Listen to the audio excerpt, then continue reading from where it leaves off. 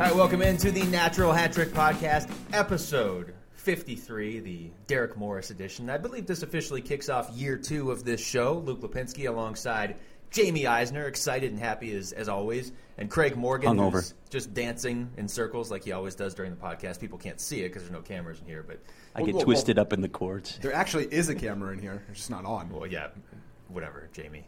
Whatever. You know, we want to be factual on the show. We want our listeners to know that we're always accurate.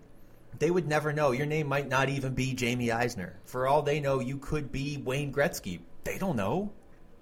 They can probably tell by your voice. I'm lost. Okay. Yeah, I don't even know where to go with that. Well, they don't know. There's not a camera that's on in here. Anyway, it's episode 53. They can probably tell by my voice. You could be throwing it. Audio, yeah.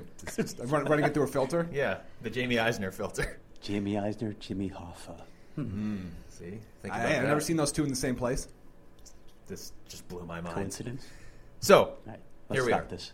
The NHL season starts in 2 weeks. The World Cup is almost over.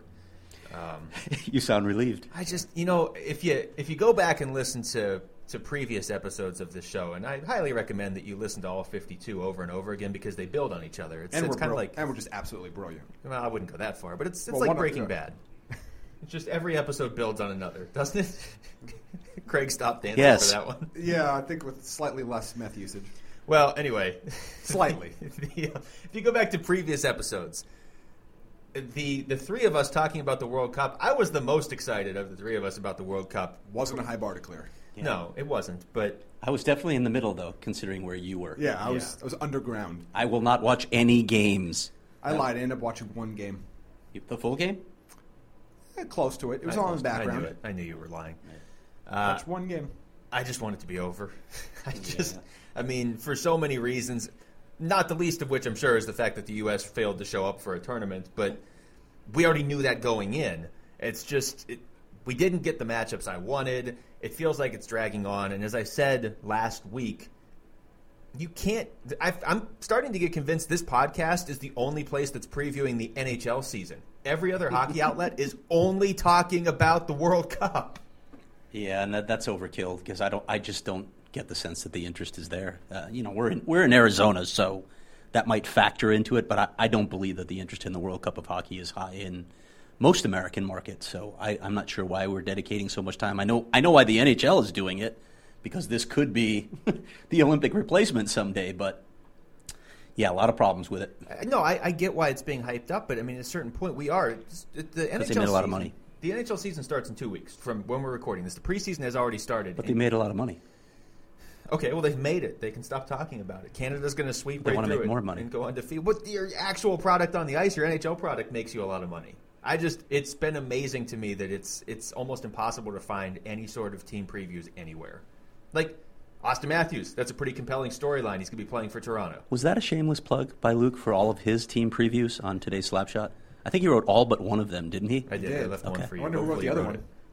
Did you write the other one, or did you just leave it? I did write the other one, yes. They're all up there. You can find them. But it's also a shameless plug for this podcast because we have already previewed Natty Hattie 26. Can we isolate that soundbite? I won't talk over it next time. 26. We still don't have any other sound bites for this show, do we? Well, as you mentioned last week, does anybody produce this show? I believe were your exact words, which I thought was kind of rude. Did I say that? Wow. Into the mic on Did I the really air. say that? Yes, you did. I didn't say that. I never said that. I can find the audio. Channeling Donald Trump here. Yeah. Yes, that's. I never said that. That is a mainstream media fabrication. I don't think he used fabrication, though. You keep this up, you're going to be president. It's a big word. Anyway, as I've tried to promote our own show, it's a biggie word. We've previewed 26 of the teams. We're going to do 2 more today. We're going to do the Toronto Maple Leafs, so we are going to talk about Austin Matthews outside of the Team North America scope with James Mirtle of the Globe and Mail. He also does some work for TSN 1050 up in Canada, and then we're going to talk to Joe Yerdon about the Buffalo Sabres. So 2 of the more exciting young teams that I don't think Toronto's going to push for a playoff spot this year. I actually kind of think Buffalo maybe could. And then Toronto, I don't think it's out of the realm of possibility they push for a spot next year. But they're 2 relevant teams. Buffalo is already on that journey back up, and they have a ton of young players. And they could very well push for a playoff spot in the East. And Toronto, regardless of how they finish this year, is going to be relevant all season no matter what. So you mentioned the World Cup and you mentioned the Olympics briefly there, Craig. My perception all along was that the World Cup was basically put in place to kind of transition the NHL away from being in the Olympics. Am I wrong on that assumption? Well, I don't think you can take that final step yet, but it's certainly an insurance policy, and it's certainly leverage against the Olympics if they don't get what they want here. You saw what Bill Daly said yesterday, that he's not feeling good about the Olympics at this point. So I think you can make that argument, certainly. But I think it's important to a lot of players. It's important to a lot of coaches to play for their nation. So I don't think we can make that final leap yet. It's funny because I made that final leap like 2 years ago before they even really finalized the World Cup. But it's going to bring a real interesting potential conflict to light if we get to the point where NHL players are being told they can't go play in the Olympics because they have NHL games just scheduled right through the Olympics. I can't see that going over well, certainly with Alex Ovechkin, and he's not the only one, right? I mean, we are going to see players, and I almost wonder if maybe it will be more players that play for Team Russia or one of the other teams overseas simply saying, look, I want to play for my country. It's an Olympic gold medal. That's different than the World Cup. It just is. I wonder how much pushback they'll get from the players, from the PA, even from some coaches if they try and push that through, if that's their agenda at this point. It's hard to say where this will go. Again, this could just be posturing that we're seeing right now, but I would imagine they would get some pushback because it is important to enough players. Yeah, and then the question is going to be, what are they willing to give back?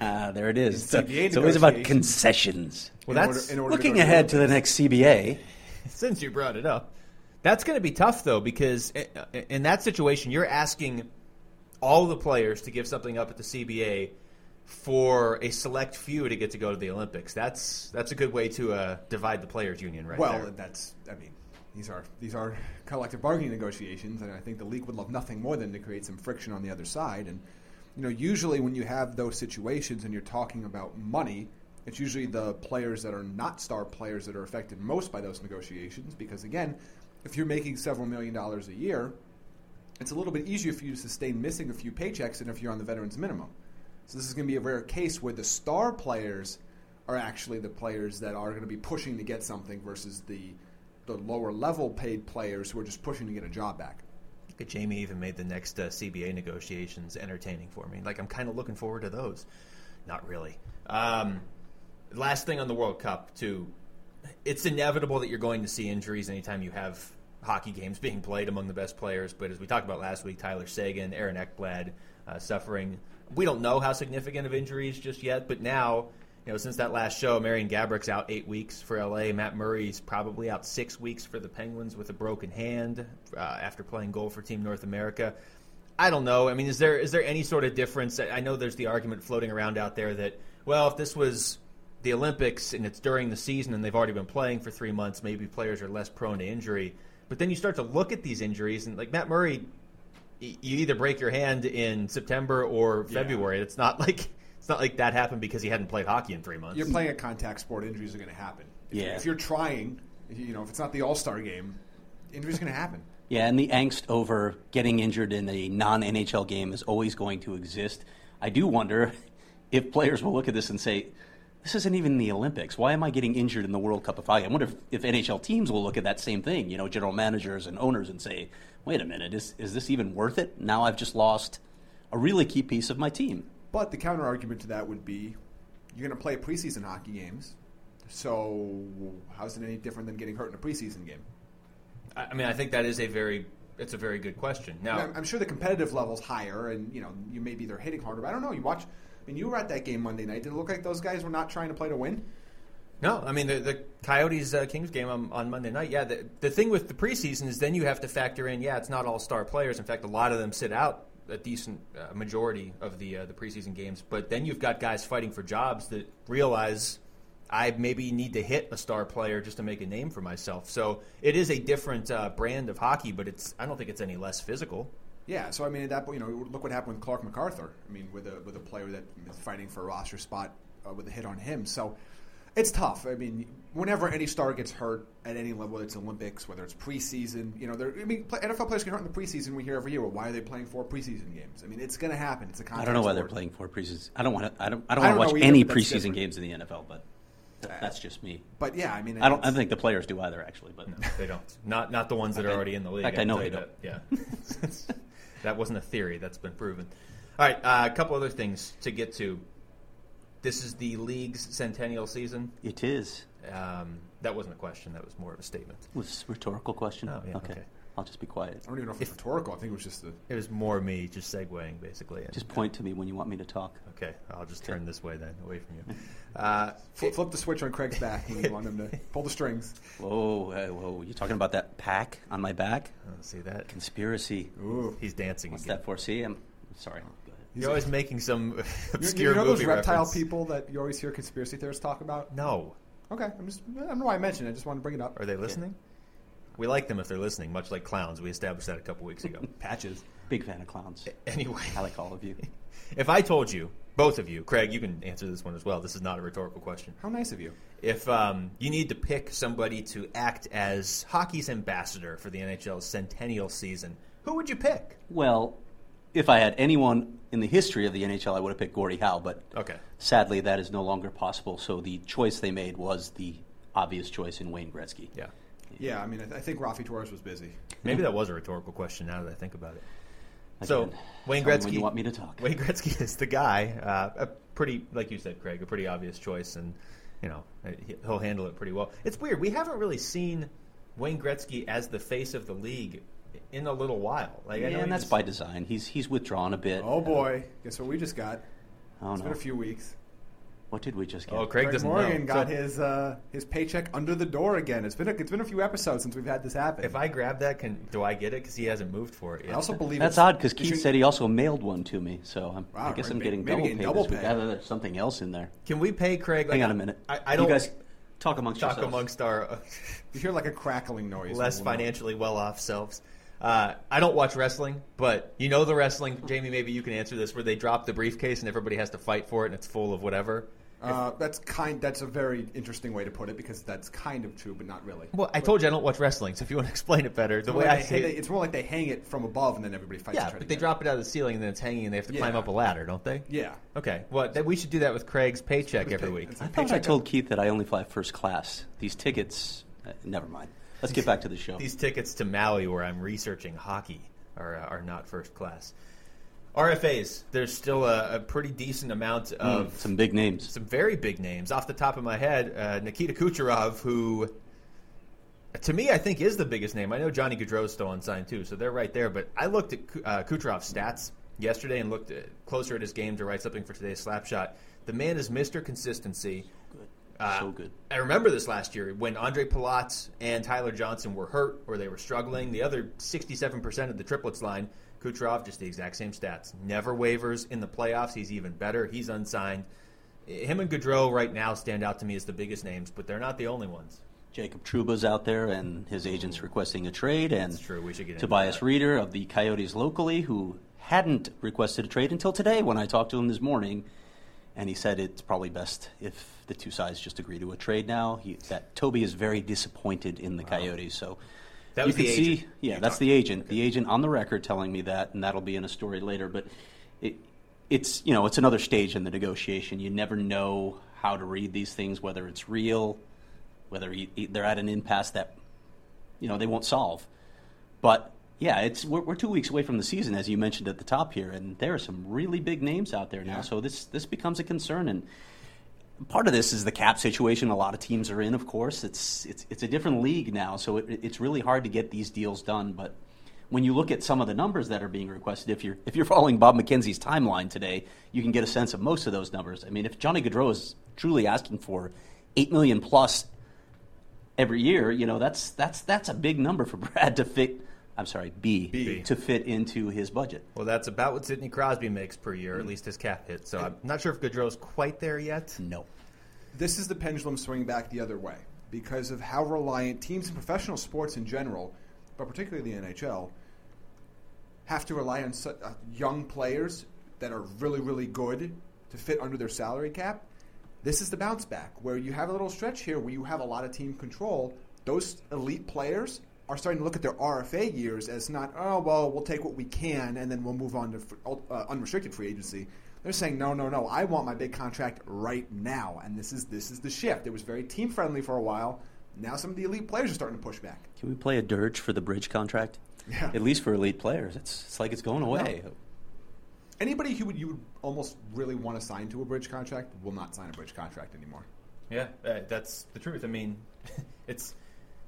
I keep saying this, but the puck drops on the season in 2 weeks. These are some big names. And yes, you can make the argument, like with a guy like Kucherov, he was playing for Russia in the World Cup. So it doesn't matter that he's missing camp, per se, other than the fact that he's maybe not going to be on the same page as his teammates. And Kucherov maybe isn't the best example just because it seems like they're going to get him signed. Tampa Bay seems to expect that. We haven't really heard from him, but when we had Roy Cummings on a couple weeks ago, he seemed pretty confident it would get done probably right before the start of the season because you sort of have that deadline that forces people to wake up and speed up negotiations. But if Gaudreau's asking for that much, you're right. That's really tough for Calgary. I mean, at that point, you're starting to sort of mess up the foundation of the team because you're tying so much up in one player.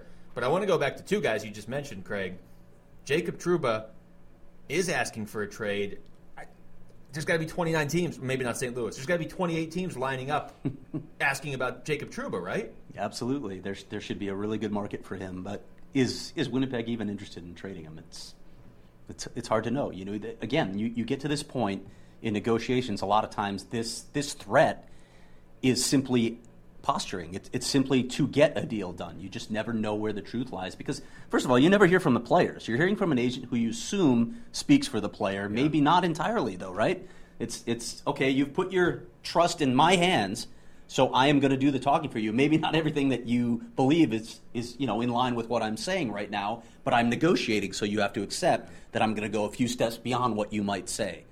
Yeah, and ultimately, this is really the only recourse a player has. I mean, you can talk about offer sheets all you want, but in the case of Jacob Trouba, Jets were going to match the offer sheet. So if he goes and signs an offer sheet with, let's say, Edmonton, which is might as well see a unicorn than see a player sign an offer sheet with Edmonton. But if he were to do that, and all it does is just essentially guarantee that he's going to play in Winnipeg. Yeah, exactly. So there's really nothing else he can do other than say, I guess, leave. He could leave the country and go play in Europe, or he can demand a trade. That's really all they can do as an RFA. There was a shot at Peter Chiarelli in there. You had to listen closely to hear it, but it was in there. Trouba, to me, and Toby Reeder, too. I mean, like you said, Craig, when you have the agent doing the talking, you're kind of, it's almost like hearing something secondhand, or you're starting to get the message maybe diluted a little bit because you're not sure if the player feels that way fully, or if maybe Toby Reeder is disappointed, but he's not demanding a trade. But the agent's saying, you need to trade him. It's best for everybody because, like you said, it's posturing. But at what point does that come back and maybe affect the actual player when he does re-sign with his team, as 95% of these guys ultimately do, and then you're in that locker room, and the agent isn't in the locker room, and you've got a little bit of explaining to do. I'm sure the other players are very well aware of the contract negotiations, and I'm sure they know, first off, for all players in general, do you want your other players to get the best deals possible? Because you have a pool of money? Yeah, it helps your market value, and all players will acknowledge that publicly too. They'll say it's just business. Yeah. Publicly. Yes, publicly. Yeah, they'll say it. I think it's a little different though in the locker room. I don't think players have an issue with this sort of thing unless there are some instances I think in the past when you look at Kyle Turris' situation. That's exactly what I was thinking about. I think that was a different situation, but that had there were a lot of exterior motives there. Yeah, no, these Kyle are Turris wasn't well liked in the Coyotes. Yeah, locker I'm room. not sure it changes whatever opinions of that player that already exist. That's right. Fair. And but unless publicly they says, said I that don't was want to fine. play with these guys. I'm better than them, and Right. they don't deserve. Okay, then you're just trashing your locker room. Yeah, and of course, you're not right. There's not enough talent here. I'm not surrounded by enough talent, which is essentially what Kyle Turris was. That was what Kyle Turris was saying here. So that's a different story. Saying I'd like to make $250,000 more than what they're offering me, I don't think they're going to be like, oh man, I can't believe this guy. Well, he came in. I mean, if you talk to some of the people that have been around, Kyle Turris came in with a sense of entitlement from the time he arrived, and that did not sit well with what was at the time a veteran-laden team. Yeah. It didn't sit well with them at all. So that's a different situation. Toby's really well liked in that locker room. I'm not saying Toby, but I don't know Jacob Trouba's situation. I don't feel like they don't like him in Winnipeg by any means. But I'm just saying in general, you start to maybe throw a little bit, maybe 2 years down the line, something comes up again. I'd say more so with the organization than with your teammates. That's fair. And the odd thing in all of this is the fact that Dave Tippett is not only the coach now, he's part of the hockey operations staff. Does that add a wrinkle in here? He's not necessarily talking contract, but I'm sure he has some hand in it. So when your coach is part of the brain trust that is denying you the money that you want, how does that impact that relationship? Now, Dave says it's still good. He had dinner with him in Montreal during the World Cup of Hockey, but again, we're not hearing from Toby. But it's human nature. You have to, even if Dave Tippett might be in there pounding the table saying, no, you have to get this, you got to get him signed at this money, but it doesn't matter because they haven't yet. And the perception is going to be it's them versus me, at least until the contract's done. And again, that's why, I think that's got to be church and state when it comes to contract negotiations, because you can't have, again, human nature. It's incredibly difficult to look at somebody that, in your mind, at some point, because rarely does a player throw out a number and the team goes, okay, we're done here. Church so at and some state point, reference. Yeah. So at some point, I like it. You have to think in the back of your mind, that's the guy that cost me some amount of dollars. Could be a little, could be a lot. And at some point, you have to think about that. Whether it's true or what's not true, it's perception. Well, we've seen it in other leagues. In the NFL, we have a coach GM. There are two vastly different jobs. And at some point, your coach has to be able to say well, that you did your contract. Well, that was with your GM. That's not me. I want you to play this, this, and this, and you deal with that. You can't quite do that, and can create some problems. And I was speaking more just in generalities, but you guys are focusing specifically on Reeder. It's interesting because he, in a lot of ways, is the definition of a Dave Tippett type player. Mm-hmm. But at this point, the Coyotes only have so much room left under the cap that they can actually give him. So I know you can massage it a little bit, you can get rid of a guy, you can do whatever, but it's not just as simple as, we have this money here, but we don't want to give it to you. They would have to make other moves. They'd have to shuffle some stuff around, and it's getting more complicated, that one at least. And I don't know what things are like with Trouba and Winnipeg, but the Coyotes one is getting more complicated as we get closer to the season. And fair or unfair, you're trying to set a precedent. You have a new GM. If you're saying this is the type of value we want to pay a player, whatever formula you use, you have to kind of stick to it. And as we've seen GMs do, for better or for worse, once they started throwing around those no trade clauses and no movement clauses, now that's not an issue in this case, but like candy, it becomes a lot more difficult to tell a player later, well, yeah, we don't give those out. Right, and when you start deviating from comparables as well, that also creates a problem. And look, when you look at Toby Reeder's value around this league, I've talked to agents off the record. I've talked to executives off the record. Everybody thinks he's asking for too much money. Well, they think the Coyotes are right here, so it's a tough sell. And I think if you just isolate Trouba and Reeder, you've got two guys that are still relatively unproven in this league. But if Trouba misses games or misses preseason time or training camp, he's still going to be in high demand. Whereas I feel like, and maybe I'm wrong here. You guys can correct me if I'm wrong. I know you will. Maybe if I'm right, you're going to correct me. I feel like Reeder is still sort of in the prove-it stage. And just simply by the position he plays, he is a versatile and a very important, I think, forward for the Coyotes. But he's also one that they can replace because they have a ton of versatile forward prospects. And so it's not going to be ideal to have to slide a prospect in there instead of Reeder. But they've got pieces where they can replace him, whereas Jacob Trouba, by the nature of the position he plays and by how established he sort of already is, even at a young age, he's got a little more leverage, and by a little, I mean a lot more leverage than Reeder does, I think. Yeah, that's fair to say. I should probably restate what I just said, not off the record with those agents and executives, but not for quote. That's a distinction that's important to me in my business. If it were off the record, we wouldn't be talking about it at all. That's true. Yeah, I'd have to just delete it from the show. It makes me sad when Jamie talks about deleting parts of the show. Well, it's not deleting parts of the show. It's blatantly forgetting to record them. Okay. Well, I did that once. It was just one podcast that nobody will ever hear, but we all remember. I think it was episode 2 or 3. It was really early. It was, and that's it had to be 2 because I think Craig joined us in episode 3 as a special guest. And he just never left. He sabotaged number 2, and he was going to continue to do it until we let him in here. That's not how Jamie characterized it. I think you said disastrous when you were talking about number 2. Close. I think that was one actually. Correct me if I'm wrong. Is that where we just named like a ton of centers and tried to rank them? I don't know. I feel like it's a reminder to people that if you want to be certain to hear the podcast, just come and watch with the live studio audience. Yeah. Centers? Any centers? Yeah, we Patrick Ewing. We talked about Wilt Chamberlain. No, talking about elite centers. This Stamkos conversation goes all the way back to episode 2.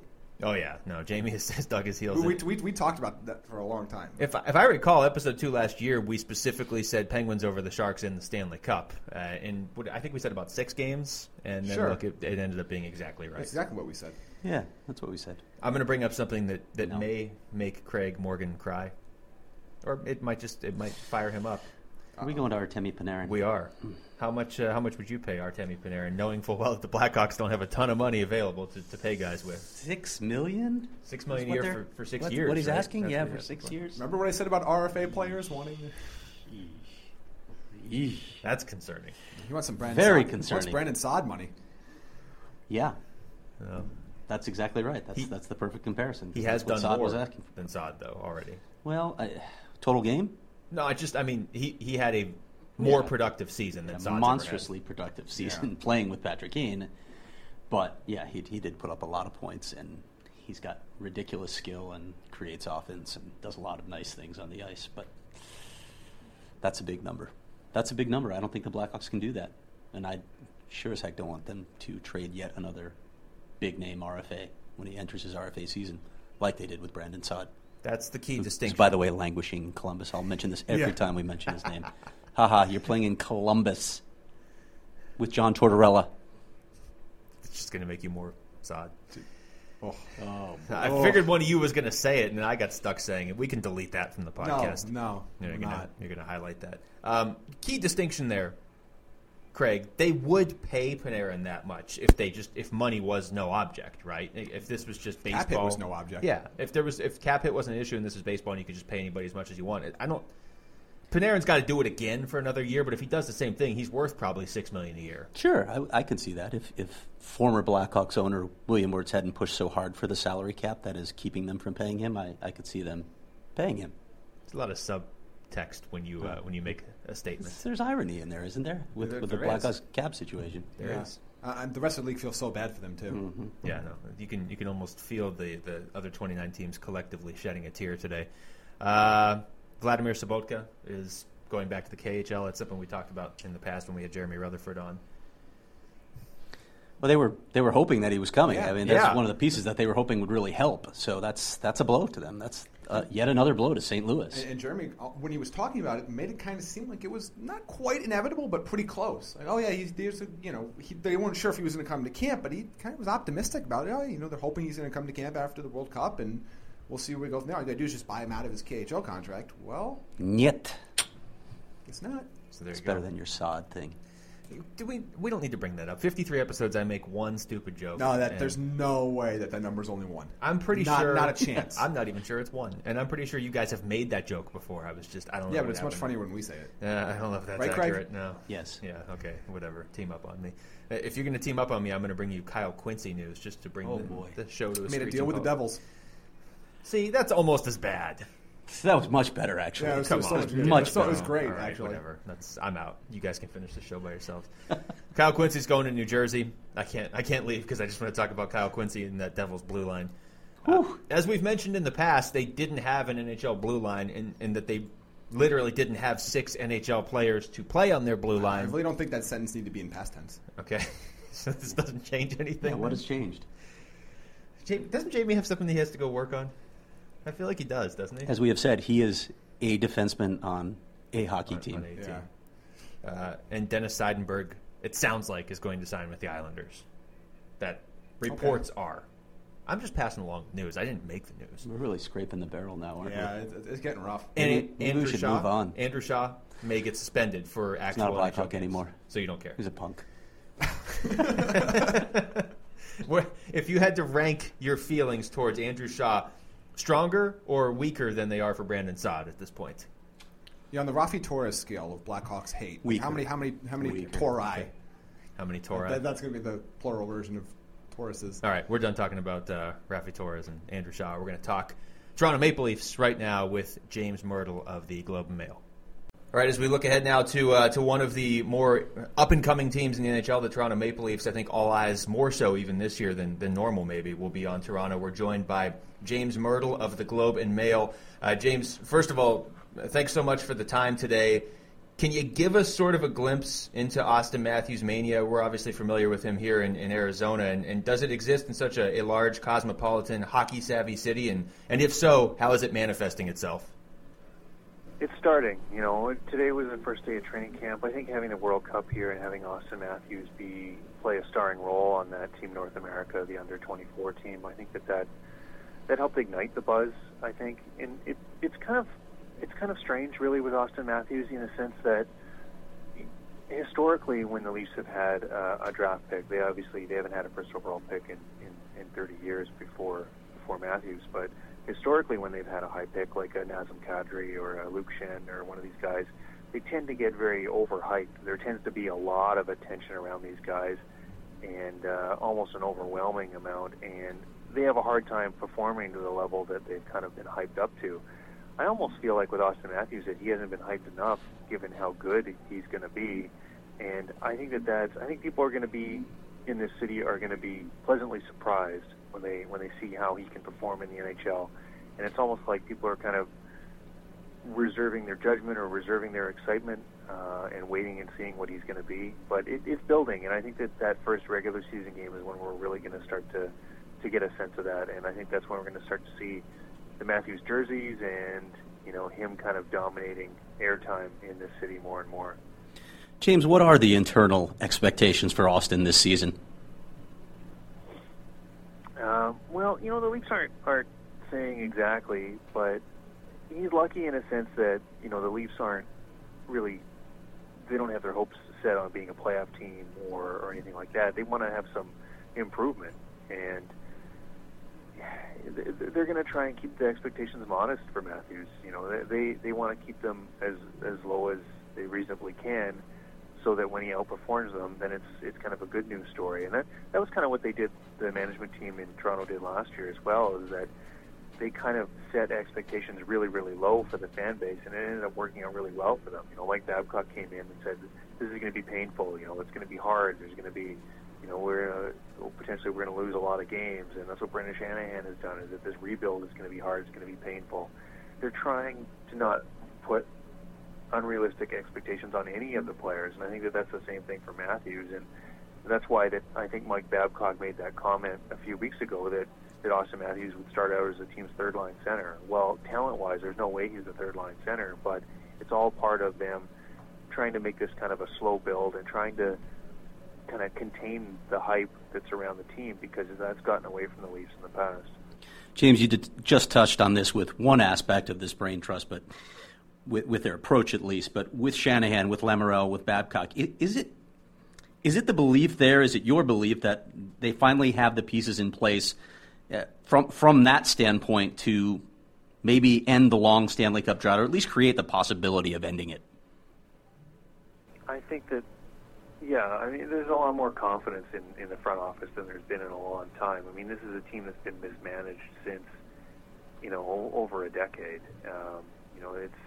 It went from John Ferguson and ownership problems, and Brian Burke came in and I think took the wrong approach where he didn't want to do the kind of rebuild that Brendan Shanahan is trying here, and then it was kind of the friends of Burke took over with Dave Nonis and Claude Lazelle and Dave Poulin, and it was a mess here for a long, long time. And there was a lot of short-term thinking.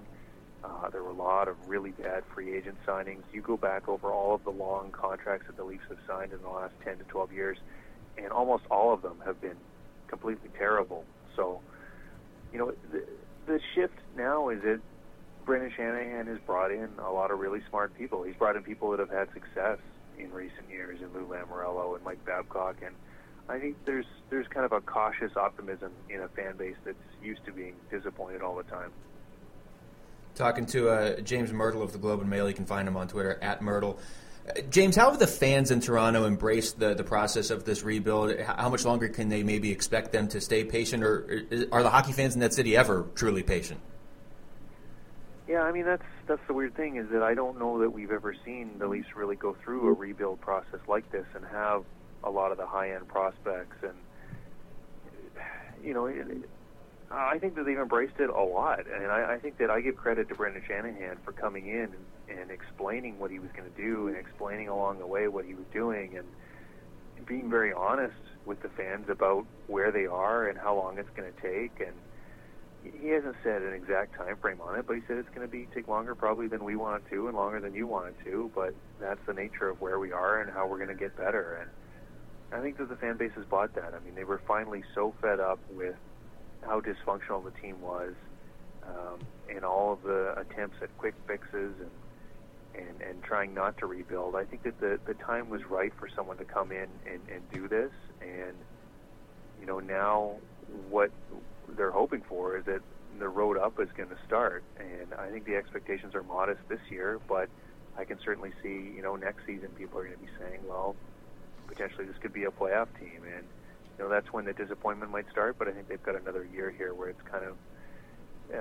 those expectations are low, and they've got time on their side right now. We'll get to some of the other young players that we haven't mentioned yet in a moment. Obviously, plenty of talk in Arizona, so similar situations. But I wanted to stop for a moment and ask you about the Leafs' decision to bring in Frederik Andersen. What convinced them that he's their number one goaltender, that he is the solution to the problems that they've had there?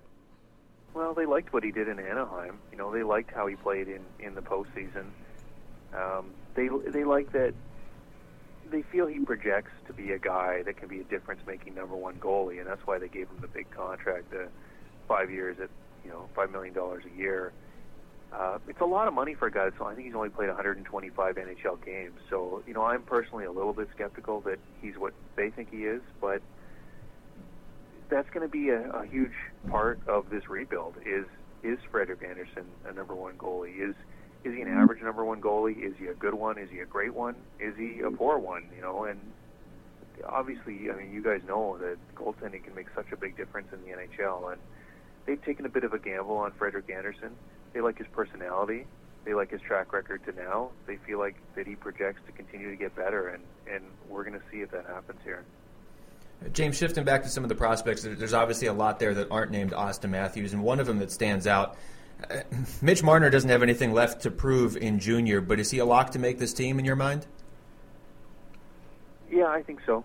Yeah, I really do think so. What's going to happen is they're going to give him that 9-game audition that most top prospects get, and potentially even a 40-game audition because, there's a lot of talk about, junior players can go back before they hit that 40-game mark. So, but I think that his talent level is so high that they're not going to have to think about sending him back.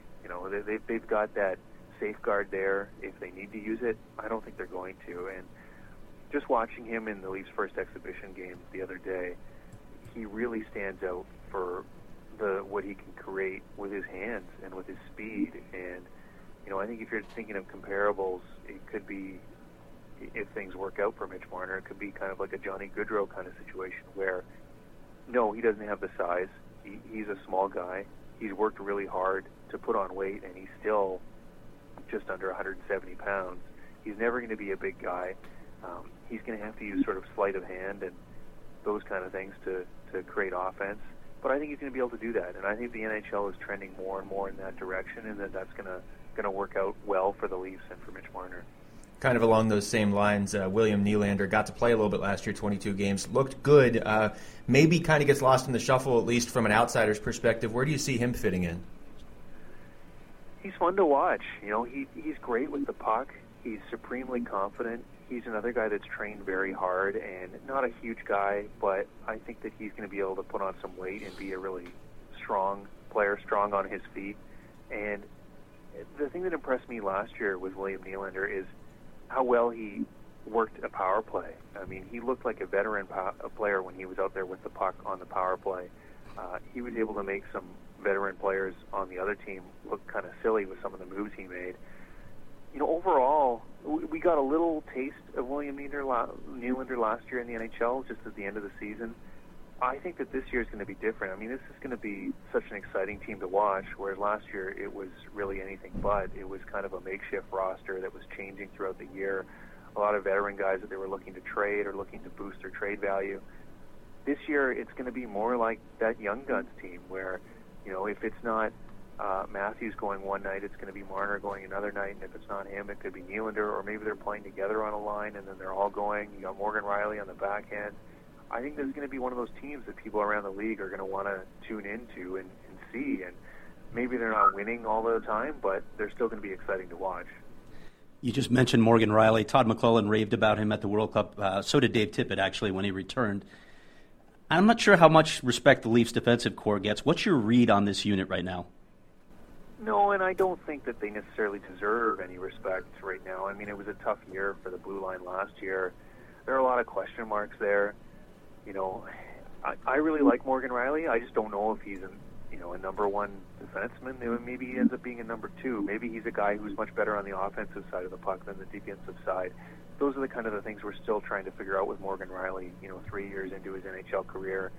He's certainly got the kind of mental side of the game down, and I could see him potentially being a fit as a future captain of the Maple Leafs.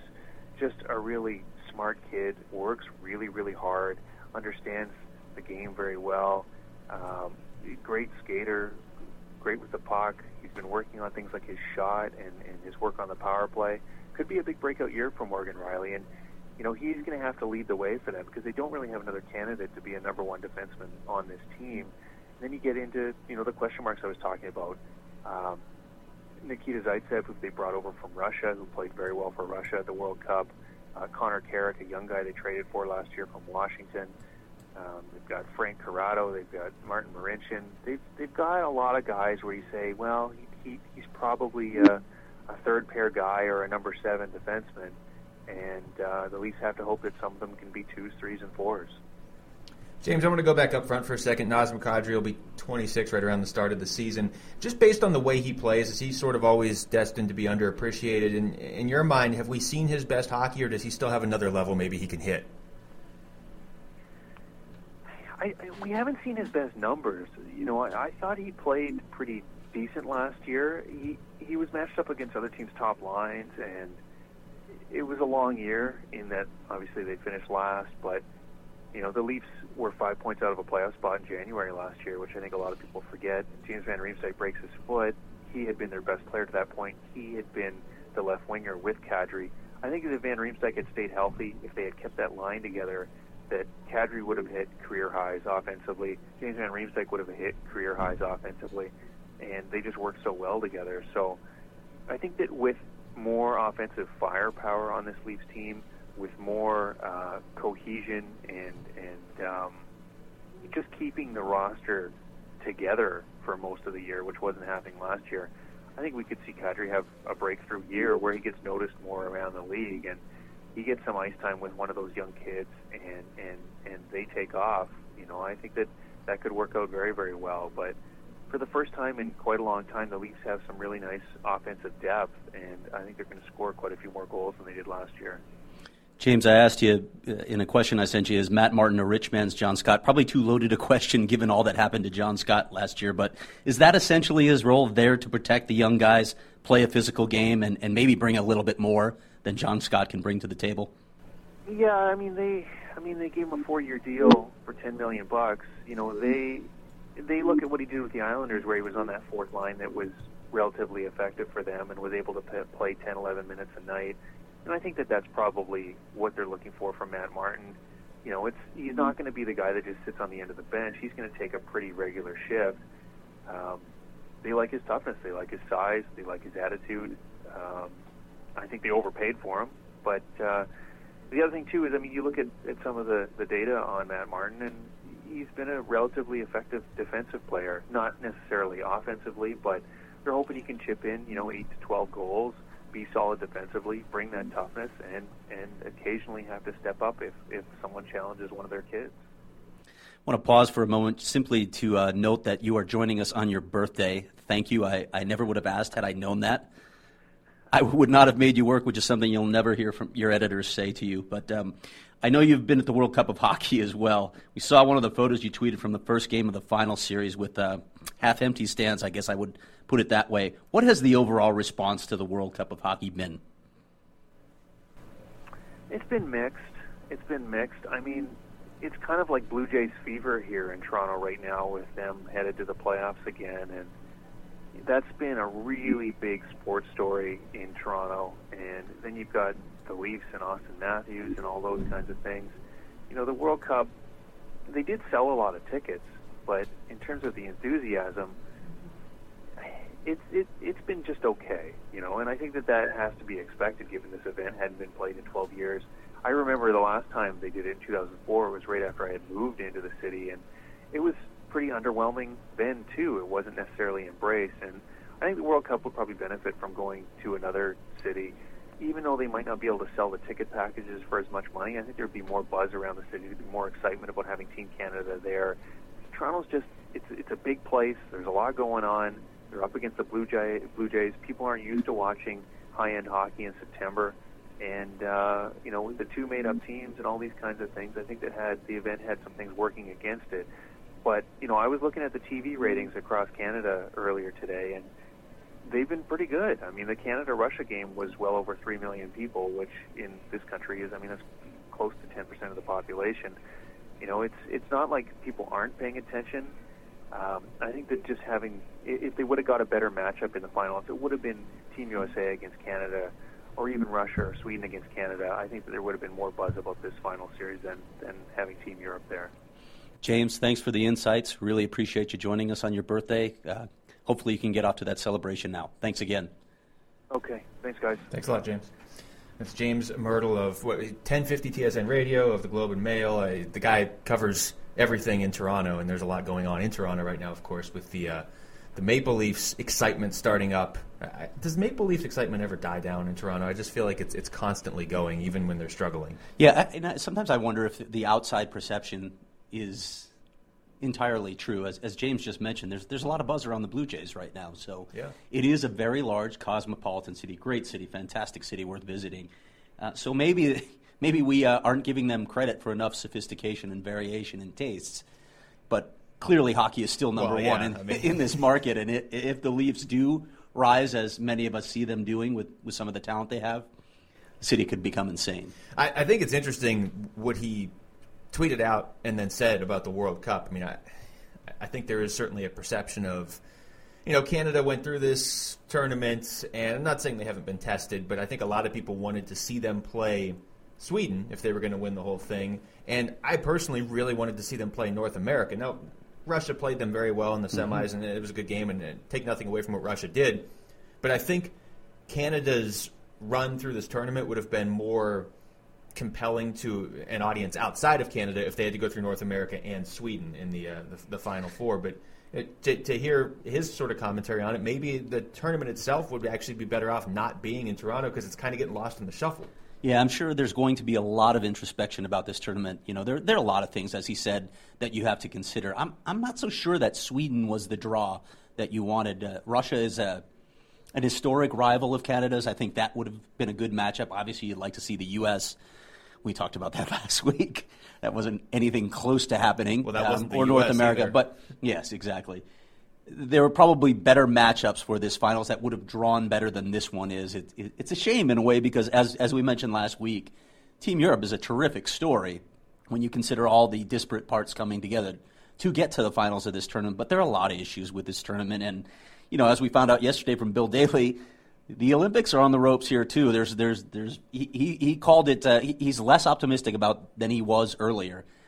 I don't know if that's posturing to try and get their way in negotiations, or if that's real. But if this becomes the event that we have to look forward to in terms of international hockey, they have some work to do. There's a lot of work to do on this event. Yeah, I said this at the outset. I don't necessarily like the format of the final being a best of three. I don't, as we sit here and record this, taking nothing away from what Team Europe has done, and just in terms of a pure hockey fan's perspective on this, they've been the best storyline of this tournament because they had to overcome adversity. No other team in this tournament really had to do that, or they at least had obstacles. I shouldn't say adversity, but they had to overcome some obstacles just to be competitive in this tournament, and now they are a team that's in the final. But there's no way they're beating Canada twice in 3 games, and there's certainly no way they're beating Canada twice in a row in Canada. I don't like that format just because for me a short tournament like this, I want to see the possibility of an upset, and I don't think we ever are going to have that in the finals. Yeah, so you're saying a one game. You need a one game final. Yeah, it does create more intrigue. There's more on the line in that one game, and I think a lot of people look at this now and say, well, there's no way they're winning game 2, and I'm not sure what the stands are going to look like for game 2. But getting back to the other thing that James talked about with us, the Leafs, I've always maintained that. I think most people are in agreement. I know there are people that don't like the Leafs, people in Montreal, for starters, people in Buffalo. Jaime, is that another one of the teams on your list? Jaime is sitting this one out, but he's still in the room. Here, though, so he's kind of here in the room. He's got an ice bag on his head right now. He doesn't have a microphone that works. I want to cut down this hangover narrative right now. But I don't know if Buffalo is one of those teams. They're not. I like Buffalo. I like Toronto, but Toronto. Can we move this bucket? Yeah. Sorry, what? No, Toronto's not one of those teams right now that, although the Austin Matthews contract negotiations were interesting, but they have not reached they're like, I don't know, 0.3 Shirellis on my scale. All right. I'm It's not a great band name, 0.3 Shirellis. I like it. 0.3 That is Shirelli. fantastic. I'm not a so-called original six guy where I want to see all those teams, and I have a problem if they're not succeeding, but having Toronto good is good for the NHL. It really is. They are a marquee franchise. It's a fantastic market. I want to see this team rise up again. I want to see them competing for cups. I kind of view them as the Chicago Cubs of hockey, so I could see why you would have It small has affinity. it hasn't been quite that long. But In it's fact, been it a hasn't while. been anywhere near that long. But that's the sort. I mean, it's such a passionate fan base. They really have. Like, if you talk to a Maple Leafs fan and they're not in a bitter stage, if you just talk to them and get their passion about their team, not right after the playoffs or the regular season, right I should after the say. regular season. Like at the start of the season, this would be the time to talk to one. It would feel like that's a team that wins the cup every 5 or 6 years. And what is it? It's been like 50 now. I mean, it's been so long since they've won. But to your point, I'm not even going so much along the lines of it's better for hockey if Toronto's good. I just like to see teams that have been down for a while start to become interesting and compelling. And to James's point, I always kind of do the NHL center ice test where if my favorite team isn't playing one night and I'm just flicking through the games, which game am I stopping on? And for the longest time, if the Maple Leafs were on, I couldn't scroll past that game quickly enough. But now with Austin Matthews there, who's obviously a huge draw to us here in Arizona, and he is the biggest draw. He was the number one pick for a reason. But also with Mitch Marner and William Nylander, it's not just Austin Matthews. That's a team that's going to be fun to watch. Yeah, and I like their white jerseys too. Well, there you go. You can't get insight like that anywhere else. No, you can't. This is next level analysis right here. I tell you what, the one thing he did say that stood out to me, the hype for Austin Matthews, certainly here, we've been hearing about it for 3-4 years now, and then he goes and plays over in Switzerland. There's a big deal there too, but he said the hype in Toronto is almost lower than it should be, and I kind of think it is sort of what he said. If they've just been burned before, getting so excited and getting their hopes up, that, Austin Matthews, he's not going to let them down, but they're actually showing a little restraint in Toronto. It's like a whole new era of Maple Leafs fans. Well, I think that's part of it. I do think that's part of it. That's fair after half a century. But as we noted earlier, too, it's a major city. It's a cosmopolitan city. There are a lot of interests in Toronto beyond hockey, even though it's one of the dominant interests. All right, you mentioned the rivalry with Buffalo. We are now going to talk to Joe Yerdon, the Buffalo Sabres correspondent of NHL.com, to get his thoughts on another up-and-coming team in that area. All right, we continue our summer preview series with one of the more exciting young teams in the Eastern Conference, the Buffalo Sabres, and we are joined now by NHL.com Sabres correspondent Joe Yerdon. You can find him on Twitter at Joe Yerdon. Joe, first of all, thanks for joining us. And just in general, with camp starting up, what is the atmosphere around the Sabres team, and what are maybe some realistic expectations for the 2016-17 season? You know what? I think there's a lot of excitement about this team. I think people see.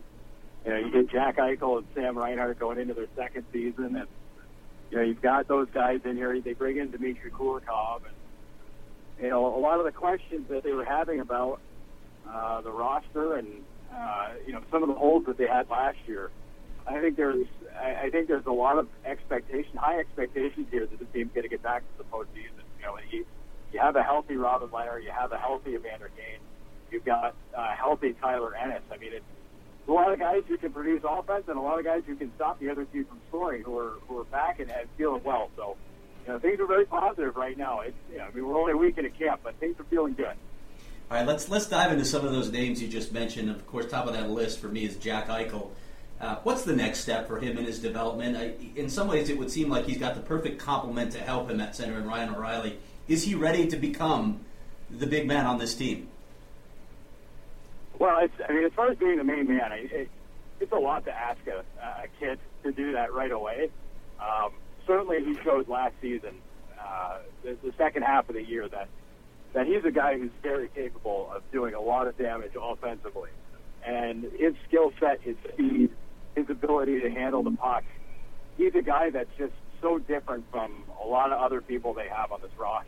And, I think for him, the way he progresses this year is going to be very, very interesting to watch because, the ability that he has. I mean, he can be a game breaker. He's an absolute game breaking type of player.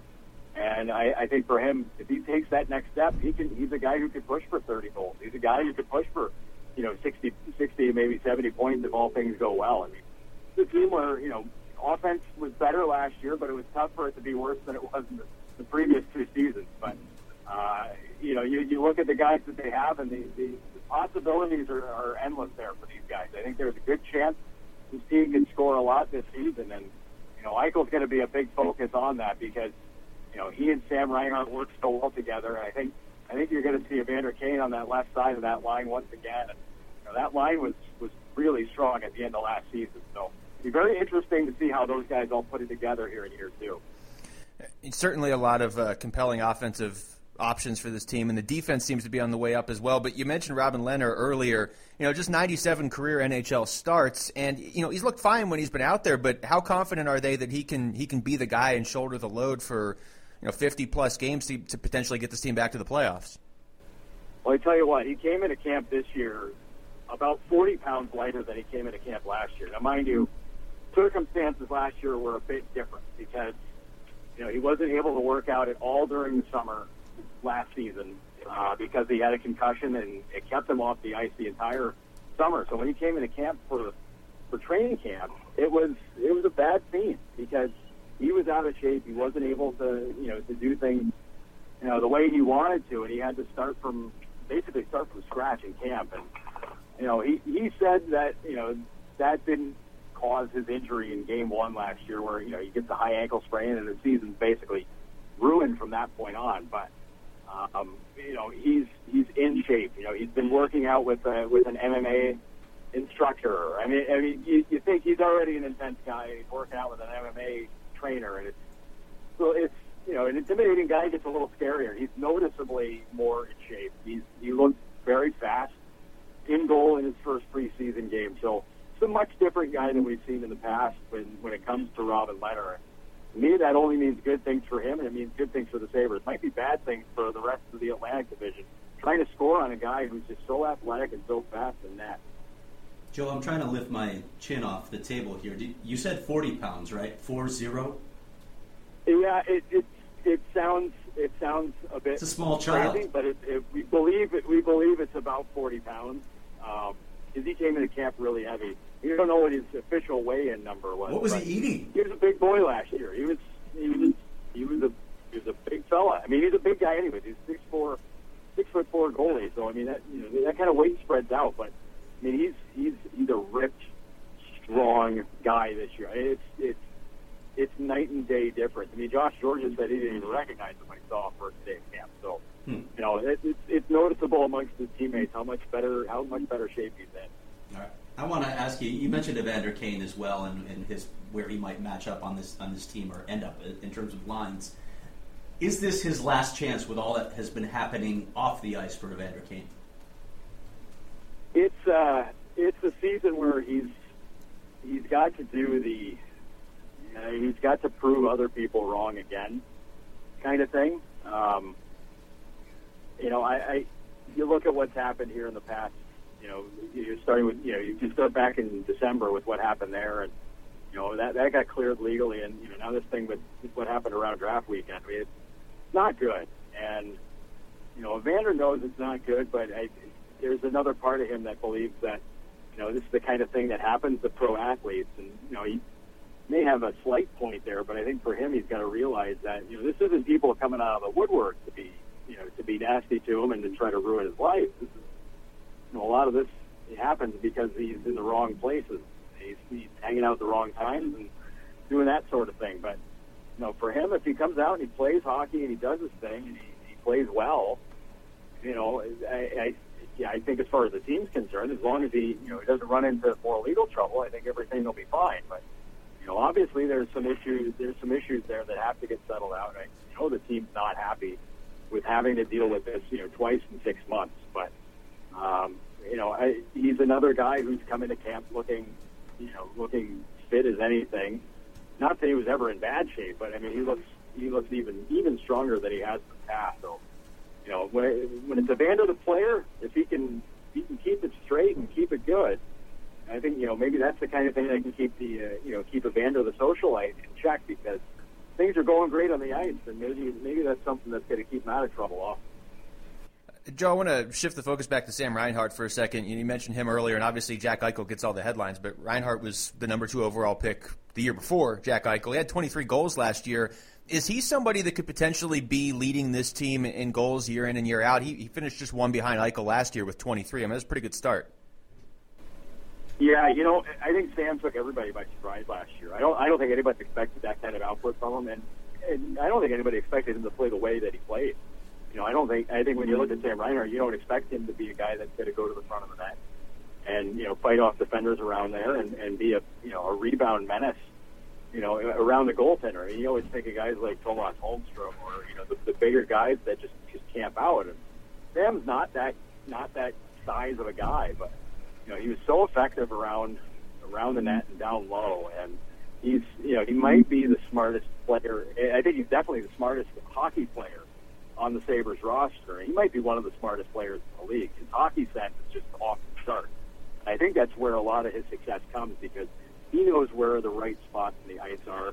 He knows where his teammates are going to be, and I think that's what makes it work out so well with him and Jack and Evander on a line together, because those two guys are the flash and dash and the the super high skill, and Sam's the brains of the operation, and he's the guy who can make those guys look even better than they are by just being in the right spot and knowing where to put the puck. But I think Sam's the guy that he could either lead the team in goals or lead the team in assists, and neither one would be a surprise, because he just has that kind of ability. He's just such a heady, smart player, and I think that kind of thing really gets flies under the radar with a lot of players, because it's a lot of skill, it's a lot of talent, but I think if you don't have the brains to go with it, sometimes a lot of that gets lost. Sam's got it working for him, and he's done a lot of work to get better. He's gotten stronger, become a better skater than he was 2 years ago. I think when he got drafted, the biggest criticism of him was that he was a terrible skater, but it's not the case anymore. He's done a lot to fix his game up, and it showed last year. I mean, you don't put up numbers like that without doing a lot of work. Yeah, a ton of upside there. Another guy with a ton of upside, Rasmus Ristolainen. In your mind, what is his ceiling, and is he going to get signed as an RFA still before this season starts? I think they're going to get it done. I think they get it done before the season starts, because that's just the thing that has to be done. A lot of the analytics people don't like his numbers, and I look at it as Rasmus being a guy. He's paired with Josh Georges for 2 straight years, and Josh is a fine, hardworking defenseman, but I don't think anybody's going to mistake him for being a possession officer. But those guys were facing everybody's top line, top pairing, top everything for 2 years. And you remember 2 years ago, this was a team that was not winning games at all. And this past year, it's still a hard assignment for those guys. Josh wasn't able to totally keep up with things, or if they got hens in their own end, they were just kind of stuck. And, but I think Rasmus, he's number one with a bullet on this team. And, he's either going to end up playing with Jake McCabe or with Dmitry Kulikov, and that's a pretty sizable upgrade as far as defense goes. But they're going to get it done. The Sabres don't want to totally break the bank on this one, but it sure seems like that there's a middle ground to be found somewhere in that $6 to $6.5 million a year area. But Sabres are going to have some cap worries in the future. It's just they didn't want to have to get a head-flying start on it right now with Ristolainen. I think teams getting away from being able to do bridge deals. It's kind of hurting the Sabres right now, because you're looking at 2 years. You're going to have to get Reinhart and Eichel re-signed, and that's starting to get really uncomfortable at that point. But they'll get it done. It may not be the numbers the Sabres want, but it'll get taken care of, and I think Ristolainen will prove that he's worth it. Hey, Joe, let's go back to one of the big offseason acquisitions, the big one, Kyle Okposo. Why was he considered a good fit for this team and a necessary addition? I look at him as being one of those power forward types, and you could argue that Evander Kane's one of those kind of guys too. And I think Kyle's got the skills where he can score the goals, but he can also help his line mates score them too. And you're looking at possibly a line of him with O'Reilly and Ennis on that top line, and those are 3 guys that I hope they all want to shoot. because they're all guys that really like to help others score goals too. But I look at what Kyle does, and he's just been such a consistent player the last 3 or 4 years or so. And you look at what he's been able to do, and it's a bit of an element that's been missing from the Sabres. I would say where they were lacking another top 6 forward. They go out and get a guy like a Poso. That figures that out as far as I'm concerned. I look at a guy like that where he's a player that was missing. If this team's going to become a playoff team and go deep in the playoffs, they need more guys like that. And I think Oposo is just a dynamite addition for this group because he does a lot of those other things that maybe some other guys either aren't capable of or they just don't do. It's not what their game is about. So I think Kyle becomes like a veteran leader on this team right away, and that's something that a team filled with 19, 20, and 21-year-olds kind of needs. We're going to have James Mirtle on in just a few minutes to talk about the Maple Leafs. That's another up-and-coming team in your area. Joe, in your opinion, how real is that Toronto-Buffalo rivalry? Is it one-sided? How much will Matthews and Eichel, that subplot, will that add to that rivalry? Well, I think if I were a season ticket holder, I'd tell you it's very alive and very real because no matter how good or bad these teams are, every night in the stands for a Sabres-Leafs game in Buffalo is mayhem. I mean, it's like Mad Max Fury Road come to life in the 300 level because, Leafs fans, they're kind of priced out and buying tickets in Toronto, so they buy them in Buffalo where they're a lot cheaper. And, man, you get the real sample of what being a Leafs fan's about. And, that mix is something else. I mean, it's wild. It's been a little subdued recently just because it's, both teams losing. But I think with Matthews jumping into Toronto and, the Leafs getting a lot of the attention for their rebuild, and Leafs have been getting a lot of credit for doing it the right way. I think a lot of Sabres fans are really sore at thinking that Sabres did it the wrong way by tanking and all this stuff. And, I look at it like you've got Eichel and Matthews who are best buddies facing off against each other for the next, eternity. There's nothing but good that comes out of that for, as far as a rivalry goes. These Sabres games are an adventure no matter what, and it just adds to it. I think it's a great thing. I think once Toronto's a little bit better and once Buffalo's a little bit better, those two teams are duking it out at the top of the Atlantic Division for years to come. That's a great thing because rivalry's been kind of dormant for a while, but it's getting to that point where things are going to start getting interesting, and they're going to be fighting for the playoffs. I think that's where the fun's really going to take off. I'm trying to interpret what you mean by a real sample of what it means to be a Toronto fan. You don't want to go there, do you? It's. I think when you're talking a real sample of a rivalry, you look at.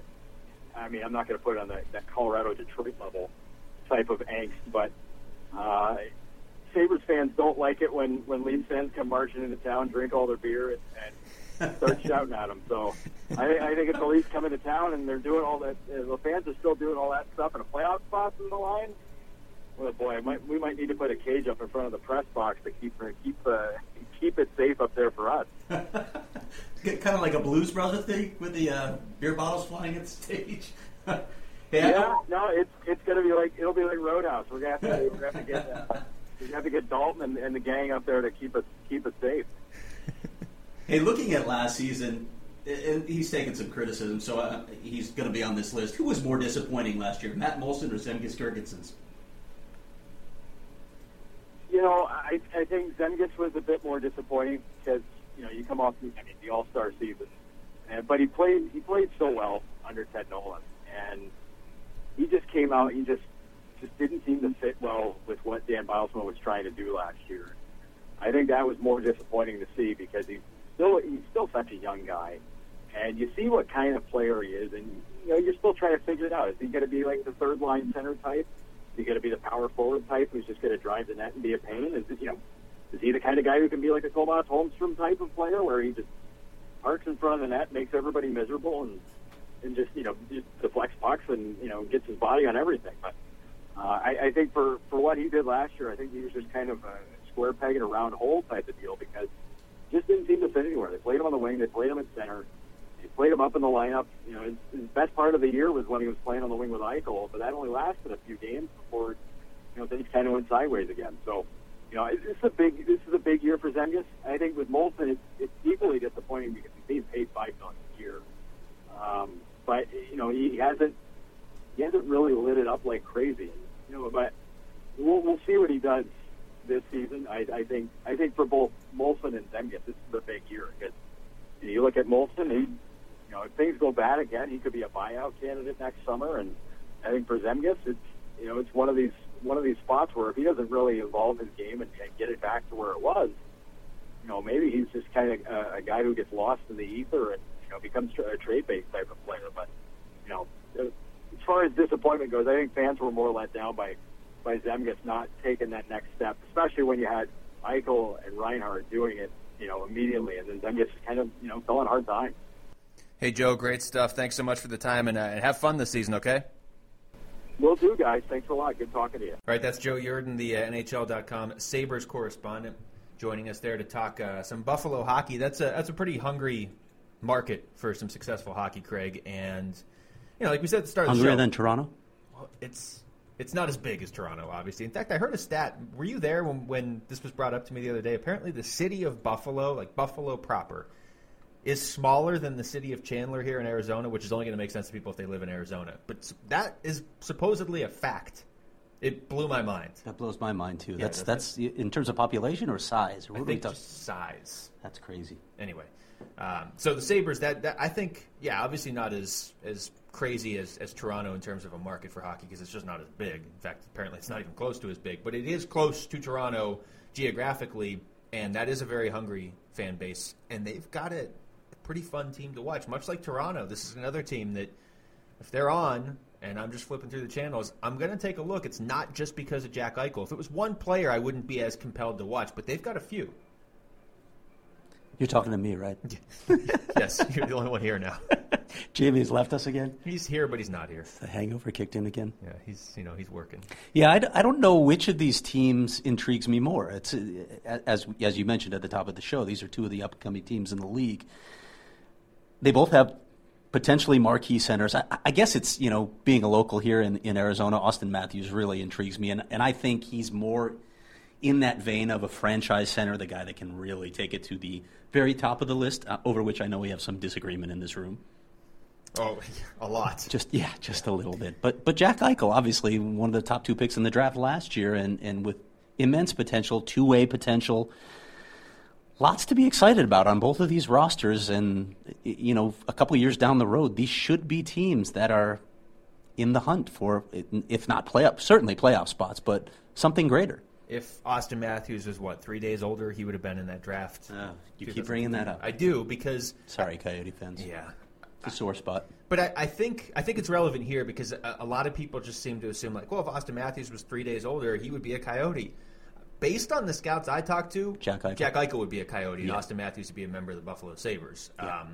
Either way, that's going to me to be one of the most intriguing rivalries in hockey because they do enter into, as you mentioned with Joe, the Sabres Maple Leafs rivalry is a real thing. It's just it hasn't been on the radar lately. It's kind of laid dormant for the last however many years. Now you inject potential franchise centers into both teams, both American-born franchise centers.